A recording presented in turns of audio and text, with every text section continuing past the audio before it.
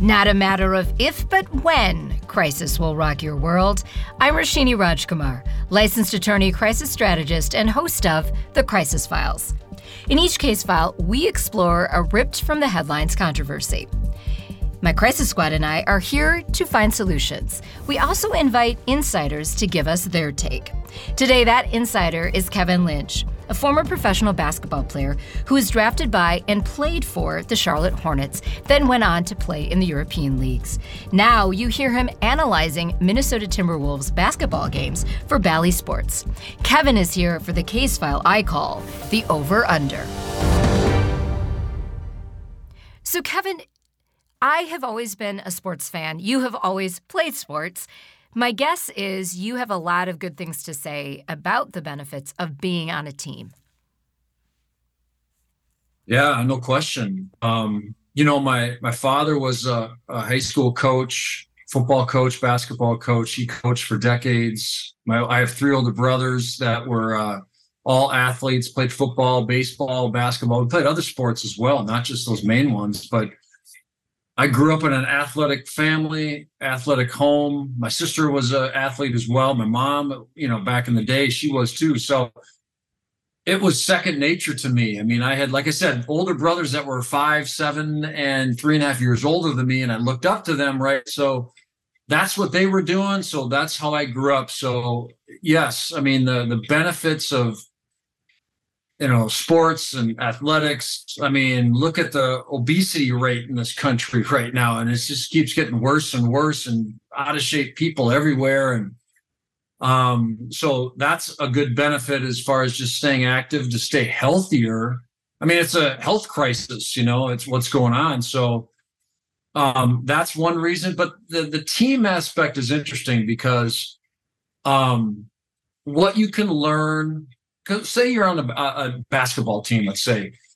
Now, the goal on the team, obviously, is to win games and to work together to win games. So learning how to work with other people, whether it's a teammate or at some point a coworker, or for that matter, if you run your own business and you're trying to sell whatever product you're trying to sell, you have to deal with people, right? You have to sell your product. So, I mean, you're always going to be dealing with other people. So that's a good lesson that you can learn from being on a team. At the same time, Roshini, it's such an interesting dynamic within a team because you're also competing against your own teammates. One player wants to start, one player can start, another player has to come off the bench, whatever. You have that dynamic. So you're working together at the same time you're competing against your own teammates. So it's such an interesting dynamic that you can take away and move on into the rest of your life as far as the things that you can learn by being on a team. So these parents that get their kids into sports and team sports especially, I think there's just endless amount of positives. Yeah, so many positives. And another thing that I feel really translates into later in life, but definitely while you're young and playing, is that sports really also teach us how to lose and maybe even become a good loser. And I bring this up because I'd love your take on this. Now, when I was in high school and junior high, there were some girls' sports, but not to the extent of today.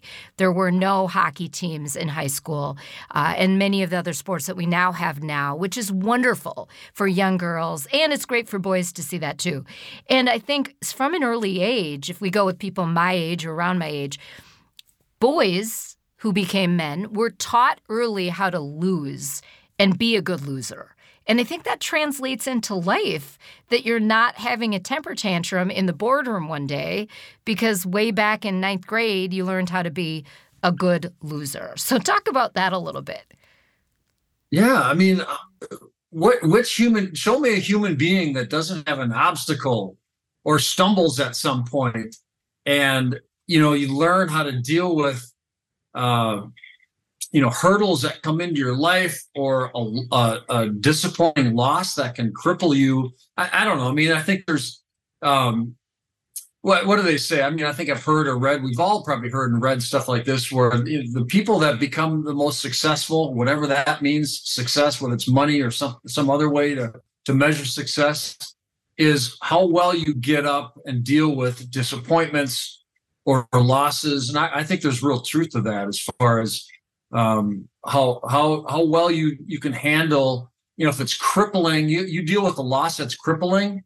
That can set back your entire life. That can be, you might need even medical help in some situations. So absolutely. I mean, it's learning how to kind of put your head down and fight through challenges or losses. I mean, I think it's huge in our society with how competitive it is in this country.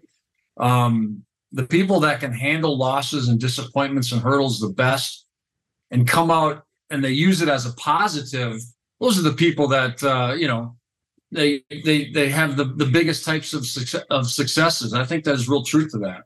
So we agree there are a lot of positives to sport and playing on teams, being an athlete from younger ages into adulthood. Does a focus on sports, though, too early and for too long limit other kinds of growth? Yeah, it can. I mean, like at least for high-end athletes, like I played Division I basketball, I played in the NBA, I played professionally for 9 years. Yeah, I think there's something to that. I think I'll tell you a story. This is maybe mid 2000s, 2004, 5, 6, right in there. I was watching a Larry King episode, and Larry King was interviewing Rob Lowe, the actor. And Rob Lowe said something that has stuck in my head for all these years is he said once he became famous, he stopped growing emotionally and his maturity kind of stunted. So when he was, an actor and he, in movies and whatever. And when he said that, and I'm not comparing myself to Rob Lowe and that's okay. You can do that here on the Crisis Files. I'm not a movie star, but in my little world, I was kind of a known person, at least in the basketball community in this little corner of the world. So it kind of came on in high school. I think I kind of dealt with a little bit of that, where I kind of stunted my growth and my maturity kind of stopped maybe a bit because I was getting a lot of attention. And that's something you got to be careful of, because you look at guys like LeBron James or Shaquille O'Neal, these famous, at least basketball players, everybody fawns all over them forever. And they make so much money. They have so much power. And yet their personal life is in shambles. And, success in the sport doesn't guarantee that you're a good person or you're going to be a good husband or good wife, whatever. And so that happens. That really does happen. And that's a concern. I mean, that's something I've really had to work on, even though I had a little small dose of it. Some of these people are world famous, and that's an interesting point. Well, something to keep in mind. And that leads really naturally into talking about this entire business of sports. It is amazing the kind of money we are talking about, whether you're looking at NFL contracts. The U.S. women's soccer team fought major court battles to get paid as equally as the men were getting paid. The NBA, those kinds of salaries. Get into that a little bit, because I think we've kind of gone a little nuts when it comes to this business of sport and what it all means. Yeah. Look at the NCAA and college sports. I mean, the NIL, the name, image, likeness, these college athletes are really no longer amateur. That was the whole thing about college sports, right? It's amateur sports. And that was supposed to be a beautiful part about college sports. Right. Yeah, exactly. The healthy part of it. It wasn't professional. You weren't playing hard to make money or get a big contract. It was all about getting an education, being on scholarship, And I mean, there's real concerns as far as college sports and even stuff drifting down to high schools. I mean, you have open enrollment now in this state of Minnesota, and kids are moving around, and kids are training. They could be a 4th grade boy or girl, and they train like an NBA player, and then you specialize. That's another issue. And you form all-star teams with high school teams, whether it's Edina hockey or girls tennis at Edina. Apple Valley Wrestling. I mean, Eden Prairie football. These are suburbs of Minneapolis. Yeah, but all over the country, that can be the case. And parents end up getting that bad rep because they're pushing their children so hard. Yeah, exactly. And, you bring up, professional sports. I mean, there's going to be certain players coming up here very soon in the NBA stars that are making over $60 million in 1 year. It wasn't that many years ago where the salary cap was $30 million to pay an entire team. And there's good to it too. There's interest in sports. I mean, a lot of that, there's some positivity to it too, but at some point, I mean, where does this go? And how does this end up? Some of these NBA and NFL franchises, baseball and Major League Baseball teams are worth, $2, $3, $4 billion. And at some point, my fear is the bubble's going to burst. It can't just continue to grow like this. And they're so far removed from the average fan and the wages of the average fan. That's what really also sometimes gets to me is where are the controls? I mean, is this TV money? I mean, you broadcast for a television network. Is it TV money that's driving it? Is it just fanaticism of the fans? Yeah, I think it's a little bit of both. And the TV money is just, the NBA TV contract, I think, expires after next year. So 2025, I believe. And there's already whispers. It's already a multi-billion-dollar contract you're dealing with. And it's going to be bigger. And so these athletes, the NBA players are getting paid more. So, yeah, that's a part of it. And how this affects young kids. And the kids moving around. You got high school athletes now, especially in basketball and football, and this goes deep with me, that my senior year in high school I went to Bloomington Jefferson here in Minnesota, and my senior year was a sacred time for me. It was a great time for my friends and playing high school sports. But now you have these athletes that are reclassifying so they can leave high school early to get into college early, so they can get to professional sport, basketball, football, or whatever early. And so they're sacrificing something, and at least in my view, that's pretty sacred. Your senior year in high school, you kind of build up as a kid to become a senior and have success and have fun with your buddies. But all that's being blown up by kids leaving early, or they leave in the middle of their senior year to get into college. And like that kind of stuff, I understand why they do it, but it just seems like you're rushing to something that's not guaranteed that's going to happen for you. And to me, that's a problem.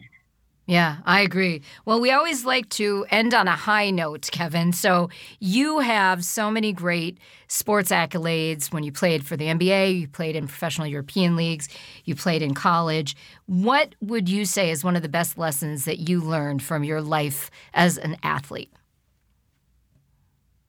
Oh, man. Don't make it everything, because I kind of started drifting down that path where I was pretty one-dimensional, and it kind of stunted, like I said, my growth in some ways. And here's an example: is I